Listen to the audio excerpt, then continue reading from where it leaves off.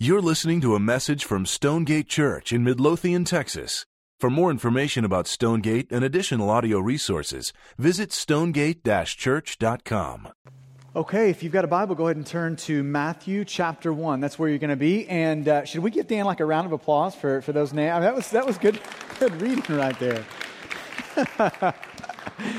Matthew chapter 1. And so, Merry Christmas to you. And y'all know we've got a big week that we're looking forward to. And I know that you've probably been waiting all year for Christmas so you could get to the point where you would hear a sermon kind of on the Christmas story through a genealogy of all places, right? I know you've been waiting for that. And so it's amazing that it's like, somebody started reading out of a phone book and that just happened to make its way into the Bible. It's crazy how this works. And so I'm just going to speak for most of us, I think. When you come to a genealogy, here's what I think happens. We revert to one of two things, either skipping or skimming, don't we? I mean, if you're like me, when you come to the Bible, it's really tempting to start reading really fast when you come to a list of names. And so I want to just pause and say this as we approach a passage like Matthew 1 through 17, these 17 verses. That we approach it with an assumption that the Bible gives us to approach it with. And the assumption could be summarized in 2 Timothy 3:16 and 17. That all Scripture is God-breathed and useful. Now that's pretty shocking when you come to a genealogy, isn't it? That this list of names is like God breathed, like God put this list of names here. And that list of names, this list of names is promised by God to be useful for us. Then it goes on to list what it's useful for. For teaching and correcting and rebuking and training. So that the man of God would be thoroughly equipped for every good work. Now that even applies to a list of names. That even applies to genealogies. So we're approaching it this morning with this assumption. That if we get in the middle of this passage, we start reading and we pray and ask God to open up what He has here for us, and we start digging down into this passage, that underneath these words we can find gospel gold. Like this sort of gold that would lift up the name of Jesus, the person and work of Jesus, all that God has done for us through Jesus, that's all in this passage, these 17 verses, this list of names here. That we should approach it expecting that. So that's how I'm expecting God to kind of work this morning. That's what I'm hoping for, and I hope that's what you're hoping for. Okay, so Matthew 1 through 17. Here's what I want to do today. In light of there being some gospel gold in here, I want to just allow it to teach us, and really God to teach us from it, four things. So four things that God wants us to learn from this list of names. These 17 verses with a bunch of names in it. Four things. I'm just going to run through these with you. Here's the first one. The first thing that God, I think, would have us learn from this list of names goes like this. That this genealogy, it shows us that Jesus is the center of history. That Jesus lies right in the middle of this thing. So in other words, this genealogy is showing us something about Jesus and His relationship to history. So let me just kind of work this from four different angles, or three different angles. Here's the first one. This genealogy would show us first that Jesus is historical. That like Jesus was actually born. Like He was actually born as a little baby. He was born into a family, into a real place, into a real culture. Like Jesus is like an historical person. Like He actually existed. This is the first thing we could just see from this genealogy. That the God that we worship, Jesus, He's real. He's not somebody that was just made up once upon a time. He is a real human being that existed at a real time, in a real place. And I think that one of the most amazing things about Christmas, when you just start considering the impact of this one historical person, Jesus, is that there are millions of people this week who are going to worship Jesus and celebrate the coming of Jesus to earth. Millions. When you think about the pond of humanity, there has never been a pebble, a person dropped into that pond who has created so great a ripple, right? This is the person who we divide our time by. Like this is the person we kind of calibrate the way we reference time around. When you think about 2,000 years later, there is no more influential person that has ever lived. Shaping today, his life, his works, his words, today shaping our planet and people that exist on it. No other person compares to Jesus in that sort of a way. That we're talking about a person that has had significant influence on our planet, this historical person of Jesus. So the first thing we learned is that he's historical, that he's a real person that has had real influence on our planet. But here's the next part of that. Not just that he's historical, but that Jesus is at the center of God's work in history. That when you think about history, God's story, his story, that Jesus is at the center of all that God is doing. So let me just kind of trace this throughout the Bible for you. And we talk about this a lot around here, that when you're thinking about the Bible, it's important that you see it from an overarching perspective, that you're seeing the storyline of the Bible. So when you get to the Old Testament, here's how the storyline starts, with God creating. God creates everything, the world, prepares it for human beings, creates Adam and Eve, puts them in the midst of a garden, and everything they need for life is there. But in Genesis 3, Adam and Eve sinned against God. They rebelled against God and were kicked out of the garden. But in Genesis 3:15, we have our first kind of overarching storyline of the Bible is set up in Genesis 3:15, this first gospel, where God gives us a glimpse of this coming Redeemer who will set the world aright. Now, when you're thinking about the Old Testament, here is, I think, the best way for you to think about it, is that the rest of the Old Testament is a clarification of what God meant in Genesis 3:15. It's all foreshadowing and predictions and pronouncements of who this coming Redeemer would be. So this is what the Old Testament is about. It's about predicting and it's about foreshadowing the coming of this Redeemer.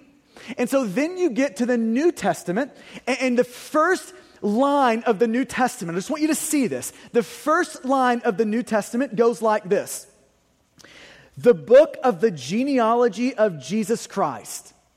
The book of it's showing us that this whole thing that the Old Testament was leading up to, it finds its fulfillment in Jesus. That the center of God's redemptive work, of him restoring and rescuing and reclaiming what was lost in Genesis 3 when Adam and Eve sinned, the center of that redemptive work is Jesus Christ. That the definitive work of God in this world is him sending his son, Jesus, to take on human flesh, to live a perfect life in place of your very imperfect life, to die on the cross for your sin, buried in a tomb, rose from the dead on the third day. That is the centerpiece of God's redemptive work in this world, in history. And the centerpiece of that work of God is Jesus Christ. This is what Matthew is showing us, that Jesus is at the center of God's redemptive work in history. But there's one more thing that we might could point out in just thinking about Jesus' relationship to history here, is that Jesus isn't going away. So although the work of God and the centerpiece of God's work for us was in Jesus on a cross, the work of God didn't stop there. If you remember kind of moving forward in the Gospels, that when Jesus was risen from the dead, he spent a few days with his disciples, and then he ascended into heaven, where he sits at the right hand of God, where he sits now ruling and governing the world. Okay, so Jesus isn't dead. Jesus is alive, and that alive Jesus is today reigning and ruling. And this is why Philippians chapter 2, verses 9, 10, and 11 would say something like this. After his humility of taking on flesh, dying on a cross, it says that God exalted him to the highest place and gave him the name that is above every name, that at the name of Jesus, every knee should bow. Like, it's going to be impossible for men and women to avoid Jesus forever. So there's a coming day when every knee will bow before Jesus and every tongue confess that Jesus Christ is Lord. That day's coming for all of us. In other words, Jesus isn't going away. Jesus is reigning and ruling over the universe right now. He doesn't disappear. Now, I want to just read this quote from you from a guy named Malcolm Muggeridge. He was from Britain, from England, and he was a journalist back in the 1970s. He was saved as an adult. And I just want to allow you to hear from really the words of a wordsmith as he pens these words of just the massive person of Jesus Christ in history. So I want you to read this. And if you've been around here for long, every time we talk about Jesus, I try to work this in some way, shape, or form because I love what he has to say here. Listen to him describe the massive person and work of Jesus as it sits in history. Here's what he says. He says, when we look back upon history, what do we see?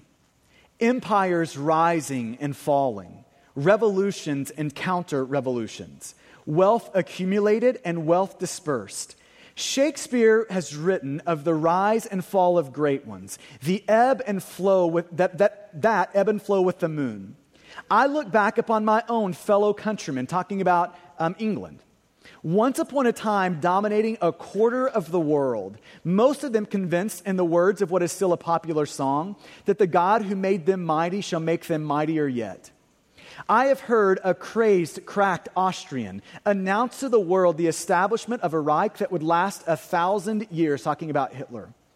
I have seen an Italian clown say he was going to stop and restart the calendar with his own ascension to power, talking about Mussolini. I've heard a murderous Gregorian brigand in the Kremlin, acclaimed by the intellectual elite of the world as wiser than Solomon, more humane than Marcus Aurelius, and more enlightened than Ashoka, talking about Stalin. I've seen America, this is in the 1970s he's writing this, I've seen America wealthier and in terms of military weaponry, more powerful than anyone else on the world stage. So that if the American people so desired, they could have outdone a Caesar or an Alexander in the rage and scale of their conquest. All in one lifetime, all of them gone. Gone with the wind. England, part of a tiny island off the coast of Europe, threatened with dismemberment and even bankruptcy. Hitler and Mussolini dead, remembered only in infamy. Stalin, a forbidden name in the regime he helped found and dominate for some 3 decades. America, haunted by fears of running out of those precious fluids that keep their motorways running and the smog settling, with troubled memories of a disastrous campaign in Vietnam and the victories of the media as they charged the windmills of Watergate. All in one lifetime, all of them gone. Gone with the wind. And here's the conclusion. Behind the debris of these solemn supermen and self-styled imperial diplomats, there stands the gigantic figure of one, because of whom, by whom, in whom, and through whom alone mankind may still have peace, the person of Jesus Christ. And I present him as the way, the truth, and the life.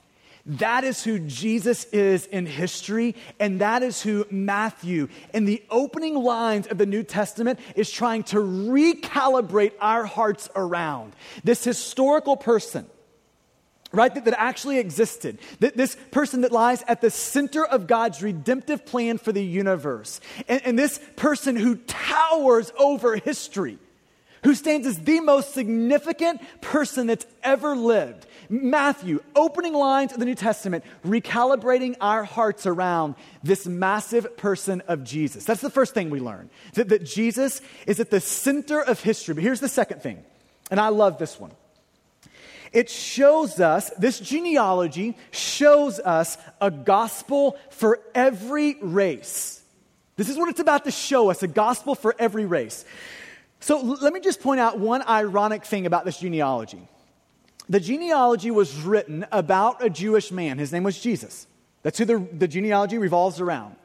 And it was written to a Jewish people.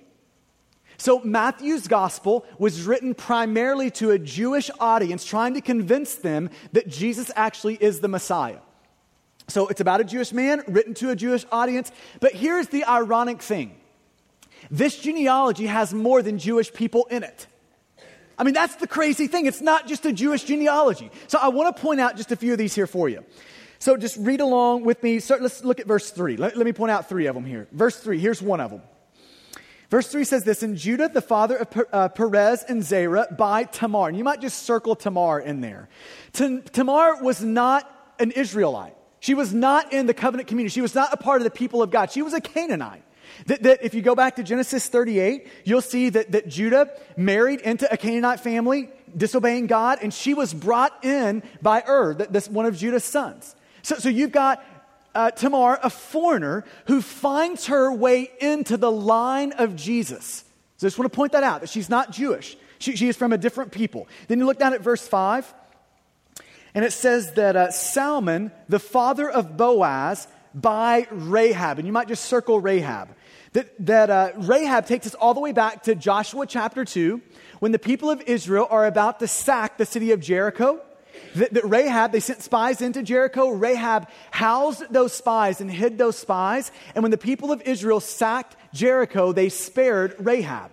And then Salmon, our man, married Rahab, had babies with Rahab, provided for Rahab, and there we get Boaz. So you see that Rahab was a foreigner, even an enemy of the people of Israel. So she was an enemy that was brought into the people of Israel and extended grace by the people of Israel. And that we find in the line of Jesus. And then look at 5b, second part of verse 5. One more for you. And Boaz, the father of Obed, by Ruth. You might circle Ruth. We've got one more foreigner. She was a Moabite. And the Moabites came about, they started, their origins go all the way back to Lot sleeping with one of his own daughters. Getting one of his own daughters pregnant. That's where the Moabites started. And the Moabites were bitter enemies against God's people. They didn't get along. We had some serious problems with the people of Israel and the Moabites. And yet we have the story of Ruth happen. Do you remember how that story goes? You've got Naomi, one of her sons marries Ruth. And then the son dies. And so Ruth then follows Naomi back to the people of Israel. The people of Israel bring her in, and Boaz provides for her, ends up marrying her, and has babies with her. So I just want to point this out, that in this line, we are seeing all sorts of people that are not in kind of the Jewish family here. They're not in the covenant community. That they were foreigners that were brought into the covenant community, into the line of Jesus. Okay, now I want to point that out because this genealogy is cluing us in, and it's giving us a foretaste of the gospel. That the gospel is showing us a God that is not just about any one race, but is about all races. It's showing us a Jesus who did not just come to save people out of one group, people out of one race, but he actually came for all races and for all people and all nations. That we've got a Jesus that is a savior of everyone, every sort of people, every make and model of people. That it's not just a singular family that Jesus came for. That it is a Jesus who is after them all, every nation, tongue, and tribe. Okay, so in light of this, because so many Christians have missed this idea, just in Christian history, have missed the idea that God is actually for people, every race, every make and model, every nation, tongue, and tribe. I want you to go to Ephesians chapter 2, where we can just make this really clear, and I hope the Bible can be really compelling as it shows you a Savior in Jesus that is out to rescue all people from every nation, from every group of people, from every ethnicity, from every race. So Ephesians chapter 2. Okay, now this is going to be up on the screen for you in a minute too, if you can't find it, so you can hang tight and it'll be there for you. But if you can go there, that's great. Ephesians 2. Now, let me just pose the problem of Ephesians 2, 11 and on for you. The problem is that Jews and Gentiles did not get along. They hated one another. This is the problem. The Jewish people were given the law of God and were commissioned by God to be a light to the nations. But instead of being a light to the nations, the Jewish people, with the law, walled themselves off from the nations. This was the problem with the people of Israel. They weren't about being light. They were about walling themselves off, making sure that they're kind of protecting their own people. They were tribal. This is the problem with the people of Israel. And so this Jew-Gentile division was deep, and it was dramatic, and it was devastating in a lot of ways. Listen to one commentator try to describe kind of this division between Jew and Gentile. Here's what he said. He said the Jew and Gentile had an immense contempt, the Jew had an immense contempt for the Gentile. The Gentiles, said the Jews, were created by God to be fuel for the fires of hell. Can we all agree that's a problem? We have got a bad problem between Jew and Gentile here. God, they said, loves only Israel of all the nations that he has made. It was not even lawful to render help to a Gentile mother in her hour of sorest need, for that would simply be to bring another Gentile into the world. Massive problems. Sirens should be going off in all of our minds. Until Christ came, the Gentiles were an object of contempt to the Jews. The barrier between them was absolute. If a Jewish boy married a Gentile girl, the funeral of that Jewish boy was carried out.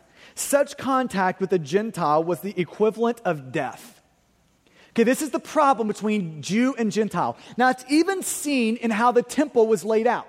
So here was kind of the structure of the temple. You had this inner court. It was called the court of the priest, where the priests would do their thing. And then you had the court of Israel, where the Jewish men would do their thing. And then you had the court for the women, where the Jewish women, outside the court of the court of Israel, where the Jewish men were, the court for the women would be right outside that, where they could kind of do their thing. And then you would go down 5 steps, a platform, 14 steps, and then you would find a 4-foot-tall wall that separated the outer courts. And this is where the Gentiles could roam. So it's like they had to peer over the wall, up the steps, through the platform, to get a glimpse of what God is doing with his people up here. Now, on that wall read this inscription. On this wall of the outer court, separating these Gentiles out, said this: "No foreigner may enter within the barrier and enclosure around the temple. Anyone who is caught doing so will have himself to blame for his ensuing death." Hence the division of Jew and Gentile. A deep division, all sorts of complexity in the middle of it. And here was the problem with our Jewish men and women. They were tribal. They had pride and prejudice and racism against other people, other ethnicities, other groups of people, of foreigners. Now, let's just take a second and stop here and just ask the question, maybe make this statement, that we should not be so blind to think that doesn't exist in us. This tribal nature, this let me get around me and my people and we'll kind of wall ourselves off and the world can, kind of good luck to the rest of the world. Don't be so blind to think that doesn't exist in us in the room. And for some of us, it's color. For some of us, it's ethnicity. For some, we wall ourselves off based on education. Some of us, we wall ourselves off based on wealth and our status, our economic kind of status in the world. But don't be so foolish to think that same sort of pride and prejudice and racism that we see in our Jewish people and even our Gentiles. Don't be so crazy to think that doesn't exist in this room right now. Now, I want you to see in Ephesians 2 what Paul says is the solution to this sort of pride and prejudice and racism. Here's what he says, starting in verse 11. He says, "Therefore remember that at one time you Gentiles in the flesh, called the uncircumcision by what is called the circumcision, which is made in the flesh by hands." Verse 12, remember. So in verse 11, it starts out with remember. In verse 12, it starts out with remember. The key is, if we want a solution to racism, it's going to be to remember. But the question is, remember what? What are we supposed to remember? Here's the answer, verse 12. "Remember that you were at that time separated from Christ, alienated from the commonwealth of Israel, and strangers to the covenants of promise, having no hope and without God in the world. But now in Christ Jesus, you who were once far off have been brought near by the blood of Christ." So he's saying, if you want to get this pride and this prejudice and this racism eradicated from your heart, you've got to remember, and specifically, you've got to remember the gospel, all that God has done for you in Jesus. And he's telling you something specific here. You've got to remember where you were when God found you. And do you remember that? If you're a Christian in the room, do you remember where you were when God found you? Without hope in the world, without God in the world, strangers to the covenant of promise. That's where God found you. He found you in a place where you could not help yourself, where you were in desperate need. And it's not until we remember that, where we were when God found us, it's not until we remember that pride and prejudice will be eradicated in us. See, because in front of the cross, we can all be distinct. Black, white, Hispanic, we can all be distinct. But in front of the cross, we are all deserving of eternal wrath from God. Now, we seeing that? He's saying we better remember that. If you want this thread of racism and pride and prejudice in you to be eradicated, you better remember that we can all be distinct, but in front of the cross, we are all deserving of the eternal wrath of God. Then he goes on. He says, "For he himself," talking about Jesus, "for he himself is our peace, who has made us," we're talking us is Jew, Gentile, "hate one another." Like we will basically write our son off if he goes that route. You're not welcome here. This sort of bitter division, "who has made us, Jew and Gentile, both one and has broken down in his flesh the dividing wall of hostility by abolishing the law of commandments expressed in ordinances, that he might create in himself one new man in place of the two, so making peace, and might reconcile us both to God in one body through the cross, thereby killing the hostility. Man, I love that passage. Do you see what he's saying in verse 15 here? He's saying that here's what Jesus does on the cross, that he creates one new man in place of the two. In other words, he's saying this, that the bloodline of Jesus, those that are redeemed, the bloodline of Jesus runs deeper than the bloodlines of race and ethnicity. Are we seeing that? That the bloodline of Jesus runs deeper than any sort of bloodline of ethnicity or family tree. It runs deeper than all of those things. He's saying that the power of the gospel alone is sufficient to root out in you pride and prejudice. The gospel alone has that sort of power to do that sort of a thing. And this is exactly what Matthew is showing us. Matthew is showing us in this genealogy that Jesus eradicates this idea of pride and prejudice based on our ethnicity. That Rahab gets the gospel. She's in the line of Jesus. That Tamar got the gospel. She gets grace. She's in the line of Jesus. This is what it's showing us. It's giving us a foretaste, Matthew is, of this great gospel reality that the bloodline of Jesus is deeper than any other bloodline you have. And listen, that's what we see in Revelation 7, isn't it? When it's giving us this picture of heaven. Do you remember the picture of heaven in Revelation 7? You've got this wave of saints praising Jesus. And you remember who those saints are made up of? Men and women of every nation, of every tongue, and every tribe. I said this last week, but for those of us in the room that are prejudiced and are racist, we are going to hate heaven. Because it's going to have all of those in there. It's going to have all of those different ethnicities comprising it. And this is what Matthew is cluing us in here on the opening chapters of the New Testament. The opening verses of the New Testament is showing us that this gospel of grace goes to all races, all people. Now, let's just take a second to apply this to our church. I want to invite you to start praying for our church that God would make us a better reflection of gospel diversity. I want you to start praying that for us. And this is ethnicity, this is color, this is education, this is wealth, that God would make us a beautiful reflection of gospel diversity. I heard a guy say recently that the most segregated place in our society is church on Sunday morning. And that shouldn't be. If you want to know one of the greatest gospel witnesses a church can give is for a person to walk in and for that person to see a multitude of ethnicities, all the spectrum of education, all the spectrum of wealth that make up that church. That is an incredible witness to the power of the gospel. Because when we start talking in terms of diversity in a church, here's what the instant kind of impulse in me is. That's going to be so incredibly hard. Is that even possible? And here's all I can say about that, is it was possible in the New Testament church. They had Jew and Gentile in that New Testament church. They had rich and poor in the New Testament church. They had educated and uneducated in the New Testament church. They had it all in the New Testament church. And they had it all because of the power of the gospel. That's why.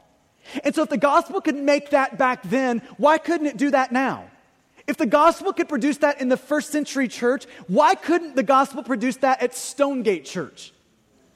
I mean, shouldn't there be something in us that kind of aches for that? That sort of gospel diversity to be a part of our church family? Okay, now I don't want to let you off the hook here. Because as you're praying for our church to be a better reflection of gospel diversity, do you know, just take that one step further and know this, that you make up the church. You seeing that? That you make it up. And so if we're going to pray for our church to be a better reflection of gospel diversity, it means that you have to be a better display of gospel diversity. See, if we want our church family to be comprised of diverse people, listen to this, it means your friendships have to be comprised of diverse people. And just lay that over your life for a second. Think about your inner circle. Think about the people you run with. How many of them look exactly like you, think pretty much like you, make about what you make, live about like you live, are educated about like you're educated? See, if we're going to be a church that reflects gospel diversity, your friendships have to reflect that. And here's the great news of the gospel of grace. This is what this genealogy is announcing to us, that Jesus and his gospel is about every race. And so we as Stonegate Church want to be about every race, every nation, every tongue, every tribe. Amen? So that's the second thing we see. Here's the third thing we see. Number 3 is this genealogy shows us a gospel for notorious sinners. And aren't we grateful for that? That we have a gospel for notorious sinners. When you're thinking about this genealogy in Matthew 1, I think the best way for you to think about it is not so much as a genealogy, but more as a resume. This is how it functions in Matthew. That Matthew is presenting in Matthew chapter 1 through 17, a resume for Jesus that would qualify him for being the Messiah, the sent one, the promised one. That's what Matthew is doing in this genealogy. He's saying that here's Jesus' resume, and this is why he is the Messiah. Now, I want you to think about resumes for a second. Because when you create your resume, let's just be honest, you've never looked so good as you look on your resume, right? We all have a little bit of a tendency to embellish that resume to make us look a little better in it than we really are. And we all have a tendency, if we can, to leave out those things that would diminish our image, right? We all have that tendency in us. But aren't we thankful for a Bible and for a God who doesn't leave out the blemishes? When you start looking at Jesus' family line, his family tree, here's what you're going to see. There's a lot of broken limbs in that tree. There's a lot of broken limbs. Let me just walk you through a few of the broken limbs, the crooked limbs in the family tree of Jesus. And so maybe you could just start off the cuff by just saying, generally speaking on the surface, you could say that there is a group of people that would be like really terrible, and then there's a group of people that you might kind of fit on the decent side of the ledger. So let me just start with a few of like the wow, those people category. In verse 9, we're introduced to Ahaz. In verse 10, we're introduced to Manasseh. And the Bible presents both of those two as basically having no redeeming qualities about them. If you read their story, it is like pure corruption in story form in front of you. So that's their deal. But then you have people like Rahab in the line of Jesus, who the Bible says was a prostitute when the spies met her in Jericho. But then you could even come to the people that we might say fit on the decent side of the ledger. Like if you were making your resume, you would probably want Abraham, right? He's introduced in verse 2. Abraham was the father of Isaac. You might want him as a reference on your resume, right? I mean, he would be kind of that person. I grew up singing songs about Father Abraham. I don't know if you grew up singing those, right? And so I grew up with that view of Abraham. And listen, part of that's true. There was a moment in his life where he exercised incredible faith in God. But there is a huge but coming after that. And can I just tell you that every lowercase hero in the Bible, your Abrahams, your Davids, all of these lowercase heroes, they all have a big but behind their name. Every one of them do. So yes, he exercised a great amount of faith, but this guy committed adultery on his wife, Abraham did. This guy 2 times was willing to give his wife to another man to save his own tail. That's Father Abraham. That's the one you're singing the song about. Adulterer tried to give his wife twice to another man. That's Abraham. But it keeps going here. We could keep going. Maybe another guy that would fit on the good side of the ledger. How about our man Jacob? Right? So you see him in verse 2 that Isaac was the father of Jacob. Jacob's name says it all. His name means deceiver. This was a man that stole his brother's birthright. A thief, a liar. That's Jacob. Then you keep going here and you got the rest of verse 2. And Jacob, the father of Judah and his brothers, and Judah, the father of Perez and Zerah by Tamar. You've got our man Judah. If you want a picture of Judah, one of the patriarchs, one of like the 12 tribes of Israel, Judah, that Judah. If you want a picture of Judah, go to Genesis 37 and 38 and just start reading. In Genesis 37, here's what we find about Judah. He sold his brother into slavery. First, he plotted his death and then decided to sell him into slavery.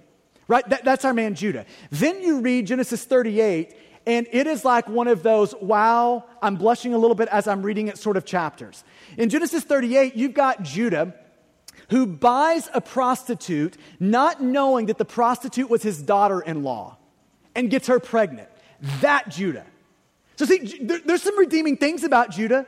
You keep reading the story of Joseph, there's a couple of great moments with Judah, but there is a huge but that follows Judah. Amen? This is a man that was broken in deep ways. That's Judah. I mean, it is a crooked limb in Jesus' family tree. But then you go to verse 6, and we've got one more here.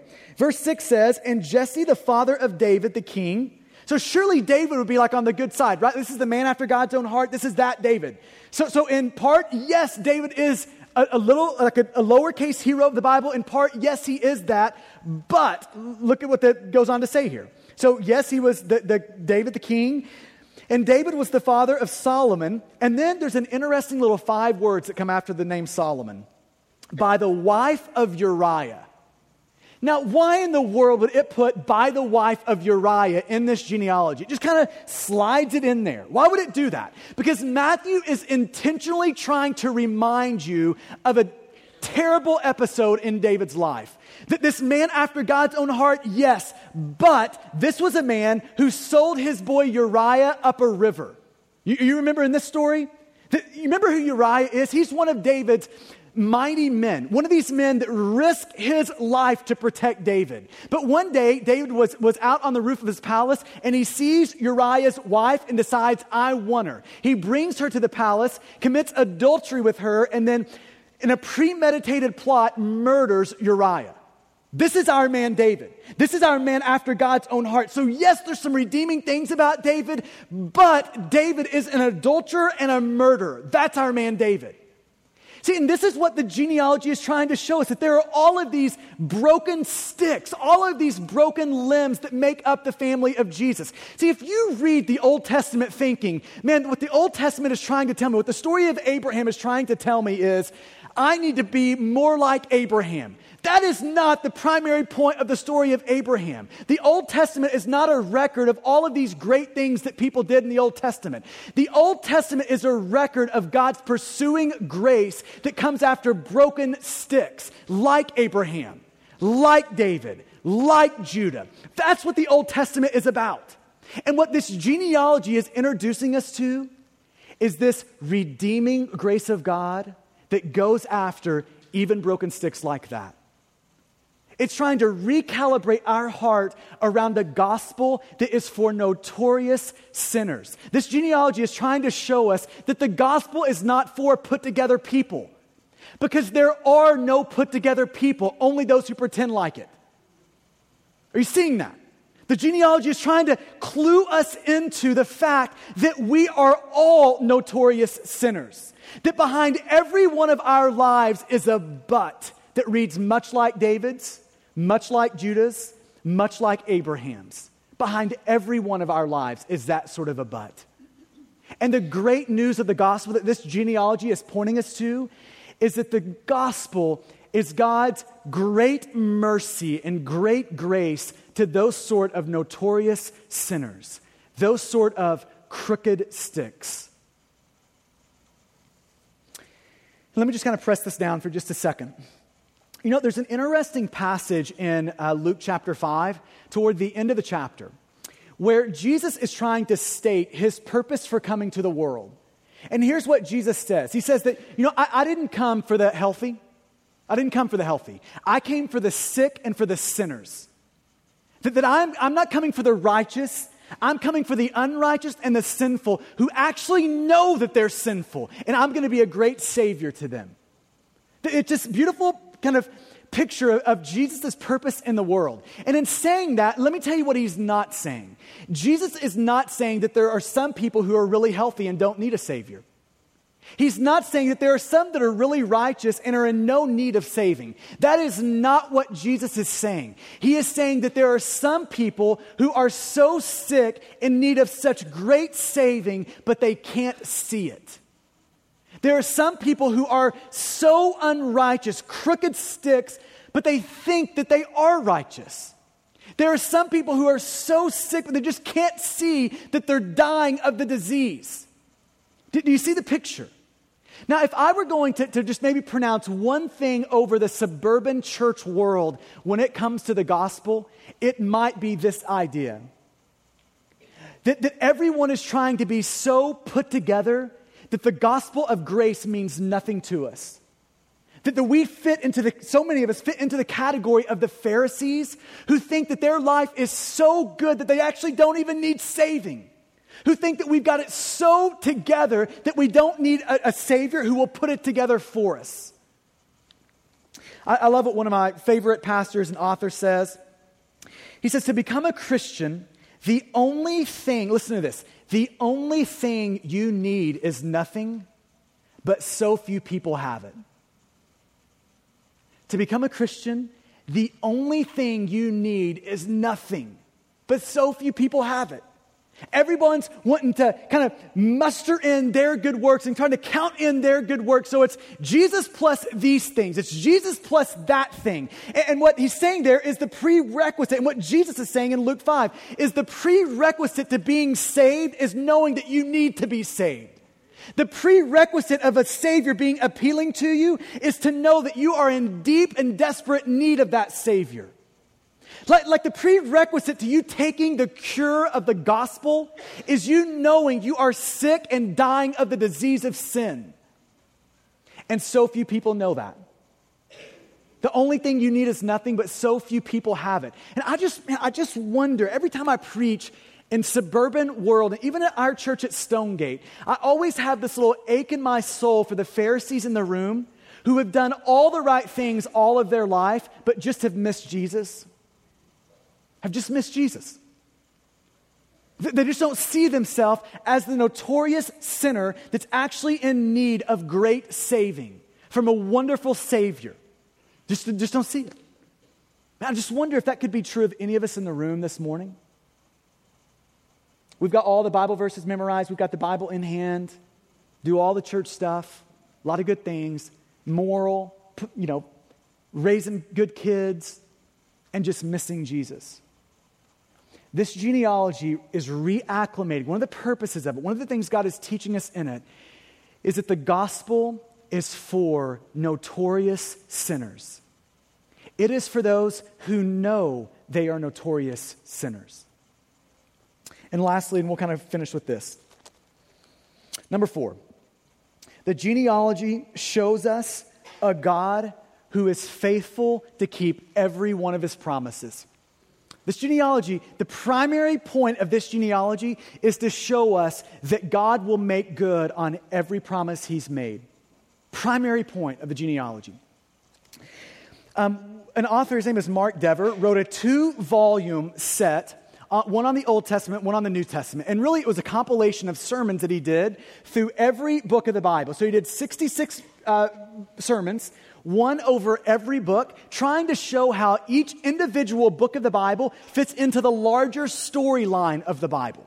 And there's 2 volumes, one is on the Old Testament, one is on the New Testament. And I love his tagline to describe his Old Testament volume and what God is doing in the Old Testament. His tagline goes like this: Old Testament volume, larger story, how each book fits into it goes like this: promises made. That if you want to think about what the Old Testament is doing, it is God making all of these promises to his people. It's God making all of these promises of a coming Redeemer, of one who will restore what's been torn asunder, one who would set right all that's been lost, one who would reclaim the paradise in Genesis 3 that we got kicked out of. It's all of these promises that God makes to his people. Now, I just want to give you 2 of these promises. And literally, we could spend several months going through Old Testament promises, but let me give you 2 of them. They're going to be up on the screen for you. Here's the first one, made to Abraham. One of the most important 3 verses in the Old Testament is this promise. This is God to Abraham saying this in Genesis 12, 1-3. Now the Lord said to Abram, Go from your country and your kindred and your father's house to the land that I will show you, and I will make of you a great nation. And I will bless you and make your name great so that you will be a blessing. Verse 31. And will bless those who bless you, and him who dishonors you I will curse. And the last phrase here is massive.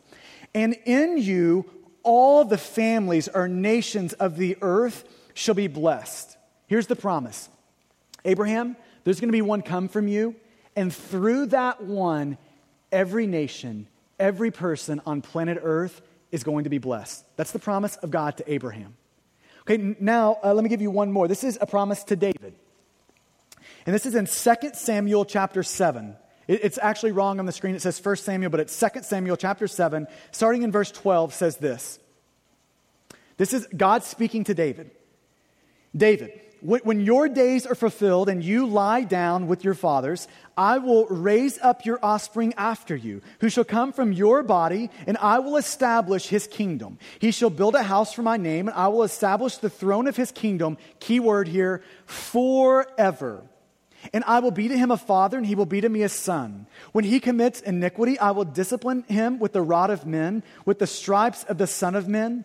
But my steadfast love will not depart from him, as I took it from Saul, whom I put away from before you. Verse 16. And your house and your kingdom shall be made sure, key word, forever before me. Your throne will be established, here it is again, key word, forever. He's making a promise to David that there's going to be one that will come after you, and he will set up a kingdom that will last for all eternity, forever.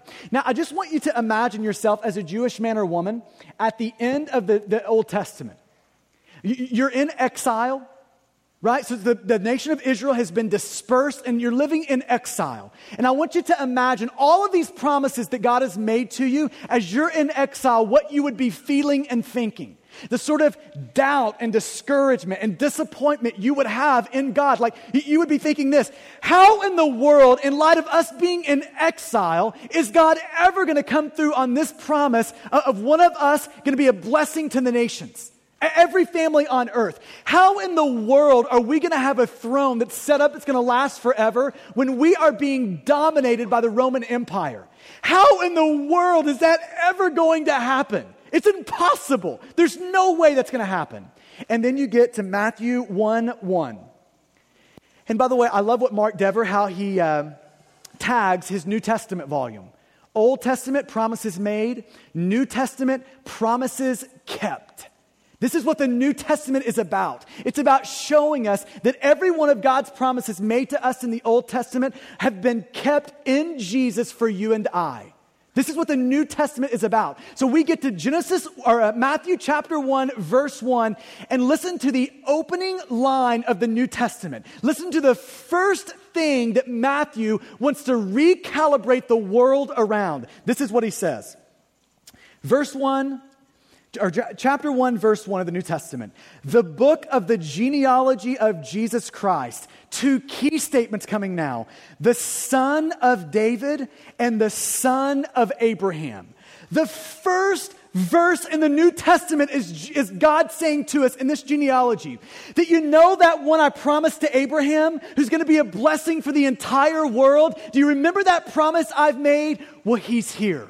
I have kept my promise to you. Do you remember that promise that I made to David back in 2 Samuel 7? That there's going to be one that would come from him, one of his descendants, that I'm going to set on the throne, and I'm going to establish that throne forever through all eternity. Matthew 1:1, that son has arrived, and his name is Jesus. Jesus is the one through whom I'm going to bless the world. Jesus is the one that through whom I'm going to reign and rule and set up my kingdom in this world forever. Jesus is the one that you've been waiting for. The point of this genealogy, the big overarching point is Matthew saying to you and I, God is faithful to his promises. That every promise he has ever made to you, he is promising you, living proof here, that he will be a God who is good for it. That he is a God who will cash every check that he's written to you. That he is a God who will fulfill every word that he has promised to you. And can I just say that there's a lot of us in the room who need to hear that today? That a lot of us in the room find ourselves in a really similar place where the people of God were at the end of the Old Testament. The voice of God has grown silent in our life. It doesn't seem like there's any way for God to come through and actually fulfill what he's promised to us. And let Matthew 1:1, this genealogy, be proof and evidence for you that God will come through, that God will make good on everything that he's promised. Amen?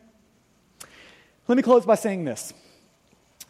You know, it's interesting when you think about this genealogy, that ultimately one of the things that this genealogy shows us is the line that leads to Jesus. It looks backwards and says, this is the family tree. This is all the crooked limbs. This is how it divides. This is the line that leads to Jesus. But this genealogy ultimately points to the gospel. And you know what the gospel does? It invites us, offers us an invitation into the line that leads from Jesus. Amen?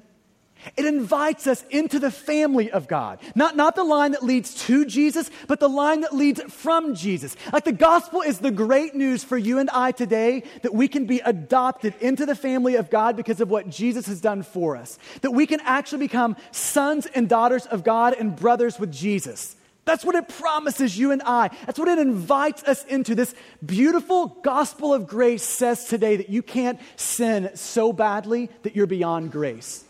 You can't do it. It's this invitation for you to walk into the family of God through Jesus. So maybe I could just finish with this question to you. Are you in the line that leads from Jesus? Are you in that line? Are you in that family line that leads from the cross into a million different places in the world today? Are you in that family? And you say, how do you get in that family? It's really simple. That we trust and treasure Jesus. We put our faith in Jesus. So we trust that God is going to apply the work of Jesus to our account. That all of our sin will be credited to Jesus, and Jesus' perfect righteousness will be credited to us. So faith in Jesus is saying, God, I trust you to apply Jesus to me, to cover my life with Jesus. I trust that I can be made right with you because of what Jesus has done for me. That's trusting Jesus. That's putting your faith in Jesus. It's trusting Jesus and it's treasuring Jesus above all things. See, what it means to be a Christian is that we love Jesus supremely in our life. That he is the thing that we're most affectionate for, the thing that we love supremely. And here's the great news of the gospel. When we hold up our hands and say, God, give me Jesus, I need help. The Bible loves to remind us that in that moment, God loves to extend mercy and grace, and God loves to save. God loves to adopt and bring into his family. Amen? Let's pray together.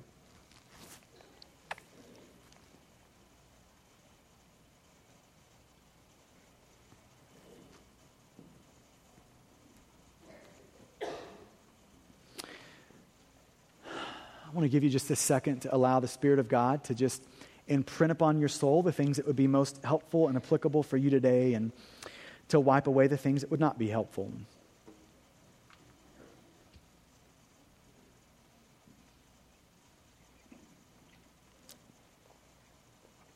And can I just tell you what would be a tragedy this Christmas? What would be a tragedy this Christmas is for you to forsake God's best and supreme and most gracious gift to you, Jesus. For you to miss that. So let me just ask you this just real plainly one more time.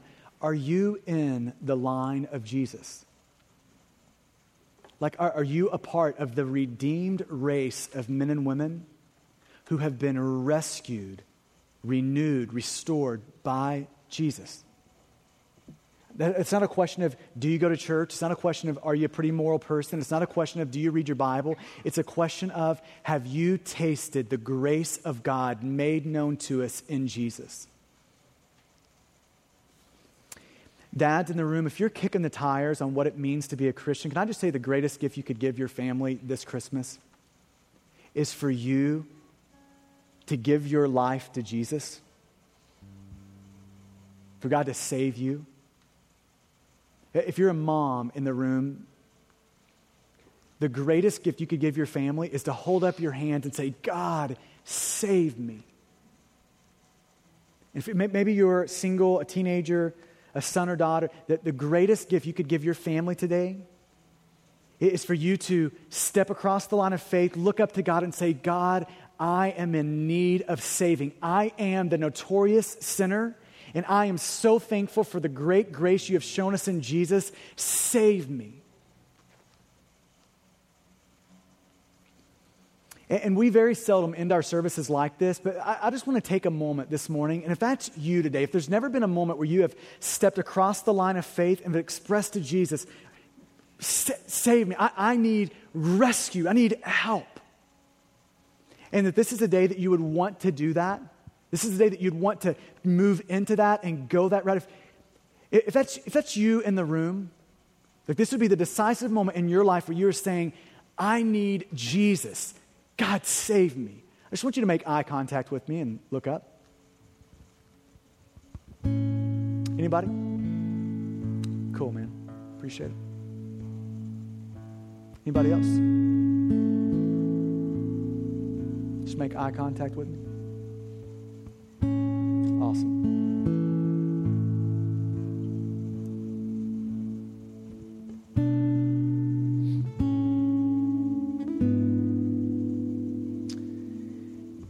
And if for the guys that looked at me, here's what I want to make sure you do. One of two things.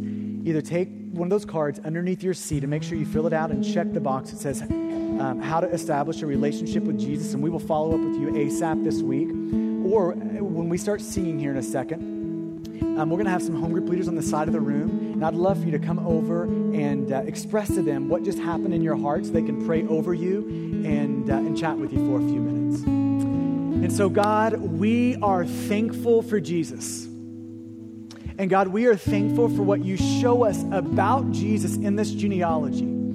That Jesus is at the center of history. He is historical. The most significant person that's ever lived, towering over human history.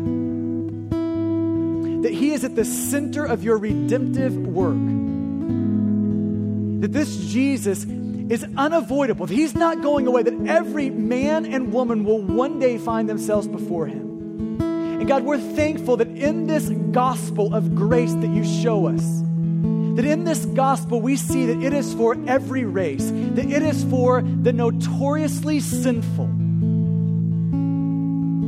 And God, we are thankful that we see in this genealogy a God, you, who are faithful to every promise.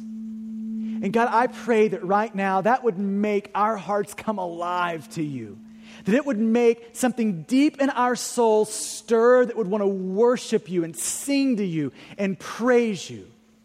And it's in your great name we ask that. Amen. Thank you for listening to this message from Stonegate Church, located in Midlothian, Texas. For service times, additional audio and study resources, as well as information about our church, please visit us at stonegate-church.com.